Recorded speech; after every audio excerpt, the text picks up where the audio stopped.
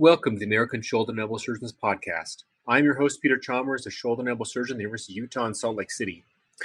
Before we get started, I should mention that the views expressed in the podcast do not necessarily reflect the views of the American Shoulder and Elbow Surgeons Society, the University of Utah, the University of any of our guests. Today, we're going to talk about National Shoulder and Elbow Week. And to discuss, we have Dr. Anthony Miniaci as a guest. Dr. Miniaci is at the Cleveland Clinic, and he also serves as the chair of the American Shoulder and Elbow Surgeons Foundation. Dr. Miniaci, welcome to the podcast. Thanks, Peter. It's really an honor and a pleasure to be here with you today. Well, I think I speak on behalf of all of our membership when I say thank you for your service leading our foundation. Tell us a little bit about how National Shoulder and Elbow Week, how did this come about? How does it fit into your plans for the foundation? Yeah, so it has gradually evolved with the work of a number of people at the foundation over the last number of years. And the whole idea was we tried to figure out, who the foundation was, what we were trying to do, and how we were going to get there. And one of the things we realized that we have multiple constituencies. We have our members, obviously, which we all understand, and we have our strategic partners. But we also have a large constituency of patients who come to us for their care, and we take care of them, but are also interested in some of the things we do in research and education and in the betterment of their outcomes for care. So that we wanted to do something which brought all of those constituencies together. So that we wanted to bring our strategic partners, our members, and our patients and personnel involved in providing shoulder and elbow care, and put them in one place so that we could celebrate their care, celebrate the past research and successes, and as well support some of the new things coming forward. So we thought that setting up a National Shoulder and Elbow Week to celebrate that would be a good idea.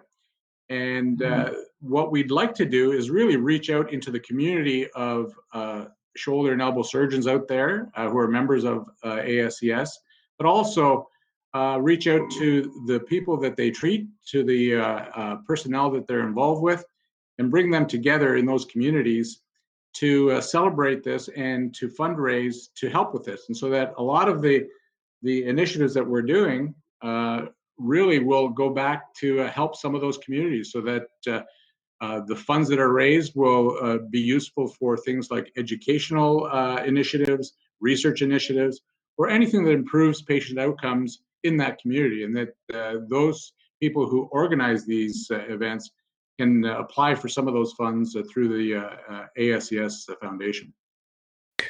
I love the way that you frame it as both the way that we can celebrate what we've accomplished then, and also to fundraise so that we can in the future maybe reach even greater heights. Tell us about some of the ways you picture us celebrating our accomplishments, or maybe some of the things that in the past we've really helped people with. Well, so, I have been a shoulder and elbow surgeon now for greater than 25 years. And I can tell you that some of the things that I do today weren't even around when I started my practice and training during my fellowship. So, just one example is reverse shoulder arthroplasty. Back 20 years ago, when it was being done in Europe and not even being done in North America, we didn't have that option for a lot of complex problems. And now we're to the point where it's become a very accepted, and the research been done has been fantastic. And we're learning more and more about how to treat those kind of patients. So we have a solution now for a problem that we didn't know how to treat 20 years ago. So that's sort of one of the examples. And then, there's also some of the things that we're very proud of at ASES. We've established many multi-center groups to answer certain problems in arthritis in young patients, in infections in joints. And we're all working collectively towards this. But those type of studies, which require multiple centers and a lot of individuals, require a lot of funding. And so some of the funds we're trying to raise are to support some of those multi-center trials amongst all of our colleagues to improve patient care, obviously. Yeah, I think that's just a great example of something the ASES is doing that's really helped. So, for instance, we had Andy Jawa on the on the podcast just recently, and he was telling us about the ways in which the findings from his multi-center study on acromial fractures that he arranged through the ASCS and how that changed his practice and changed his thinking about that important complication of reverse total shoulder arthroplasty. You mentioned that these are funds that can be applied for the future. Yeah. Certainly, would this support things like the NEAR Award or the Rockwood Award, or are these even new grants and new funding initiatives? Yeah, so those are existing grants that we have for our members for things.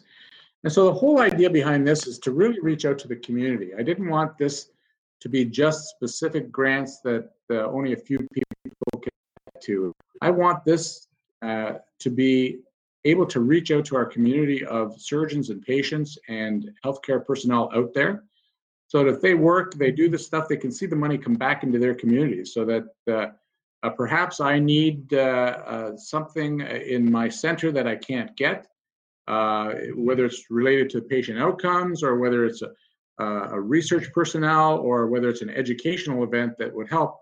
If I organize something in my center, I would like to be able to get some of those funds. And so that I really would like for the community of orthopedic shoulder and elbow surgeons to benefit from this type of event, and have the patients who come to these events locally see that their generosities, their involvement actually comes back to help their local. So now tell us what week of the year is Shoulder and Elbow Week, and how are we organizing this year? I know it's a new thing. Yeah. So and thanks very much for inviting us, because this is the first time this is ever being done. So that whenever you do something new, you're always nervous about how things are going off. So that we decided that we were going to do this slowly. We have 5 sites, and we have some great local organizing committees. This year, it's going to be the 3rd week of September. Every year will be National Shoulder and Elbow Week. Okay, so that this year we decided on 5 sites, and it's going to be Tampa, Atlanta, Nashville, Philadelphia, and San Francisco. Now, the beautiful thing about this is that like I said, I wanted this to be inclusive and bringing our communities of surgeons and patients together, so that these are nonpartisan, so that in each of the centers you have surgeons working even at competing institutions working together to organize these events. And what we're doing is that each of the local events are doing something totally different. So I know that in Nashville, they're doing a bourbon whiskey tasting event. I know that in San Francisco, they have something at the Yacht Club on the Water with some wine tasting, and so that each site has decided to do a local flavor for their event. And any of the funds that are raised obviously come through the foundation, but then those individuals that have been involved in organizing and participating in that local event then can apply for loans. And we've encouraged not only the shoulder and elbow surgeons, but also the healthcare personnel, so that the therapists, the nurses that they work with, to be involved in these events, as well as their patients, bringing their patients to these events. We want everybody to be involved. And then we've asked for support and involvement from our strategic partners as well. I love that each different place is doing their own little thing, yes, their own little local flavor. Tell us a little bit now, what does the future hold? What, if that's this year, how do we take that and then make that into next year? So like I said, this is our first year, so that we're being fairly conservative. Wanted to start, we felt 5 sites was manageable, because obviously whenever you do something new, you're going to learn a lot about the process, and hopefully we don't make too many mistakes, but for sure we're going to learn some things that are very good and some things that are maybe not so good, so that we can learn for future years. But I can tell you the excitement amongst our members is huge. We already have, we decided to double it for next year, so that there will be 10 sites. And we already had people lined up to wanting to do those at different, so we'll have another 5 different cities next year. And hopefully over time, any community of shoulder and elbow surgeons and patients and partners can hold this in their own city during that 3rd week of September. So, if people want to get involved, who do they contact? Do they contact you? Should they contact Steve with the ASES? What's the best way to get involved if someone says this sounds like a great idea and I want to be part of it? Yeah, so we contacting the American Shoulder and Elbow Surgeons Foundation, the ASES Foundation, and Steve Molodoc works there as well. But we've also hired. We've had so much activity in the foundation over the last couple years that we also have now a designated person with the foundation. Her name is Rosanna Kishito, so she works for the ASES Foundation. And so that giving her a call, or I'm open. Anybody that's interested in being involved, please send me an email or give me a call. I'm happy to get them in the right direction. Well, this is such a cool thing that you're doing to raise awareness, and such a cool thing to celebrate everything we've done together to improve the care of our patients and to drive our field forward. I think it's one of the things that I think all of us love about the ASES is that it has such a collegial atmosphere for all of us to work together to build towards a better future. So tell us a little bit, what other initiatives do you have going on in the foundation? Anything else you'd like to tell us about the foundation is working on? Yeah, I'd love to. Like I mentioned at the beginning, we sat back and we analyzed, who are our constituents and what are the things we need to do to help those constituencies in understanding what we do and support some of our initiatives. Okay, so that our overall mission is to support our educational and research goals, but also some of these patient-centered type of things. So that what we did was, a couple of years ago, when I took over as chair of the foundation, we had about 8 people who were involved with organizing these things. And so that one of the things that we wanted to do was reach out to the community of our membership to say, you know what, this is your foundation, this is your society. Let's get everybody involved. So we actually now have over 50 people involved in different committees that are working on different initiatives. So we have a committee which is involved with our strategic partners, which is sort of our traditional way of trying to raise funds for some of these activities. And but what we've done is that we've taken a different approach as opposed to just asking for funds. We've actually given our strategic partners the opportunity to tell us what they would like to see happen with their monies if they were to get involved with some philanthropic activities of the ASES Foundation. And so we have a whole committee related to that, and we've met with a number of our partners, and we have a lot of exciting things that are coming to fruition with that, and some major gifts from some of the companies that are coming. So the second constituency, obviously, is our membership. And although in the past we've had some generosity from some of our members, what I wanted to do was get everybody involved with this, so that and get everybody involved in a different way. So I'd like to see, eventually I'd like to see almost 100% participation, so that, not everybody can afford to give large amounts at once, but, I'm trying to sort of find ways to be able to donate small amounts, weekly, monthly basis, so that you can help in a lot of different initiatives. So that one of the things that I wanted to do through the membership committee, so we have a membership-centered committee as well, is to set up something called the Legacy Fund. And so that I thought that it would be wonderful if we honored our founders. So the ASES was founded by a number of members. And so you can find this on our website. So the foundation, so we've revamped our website. You can actually go and see who our founders were.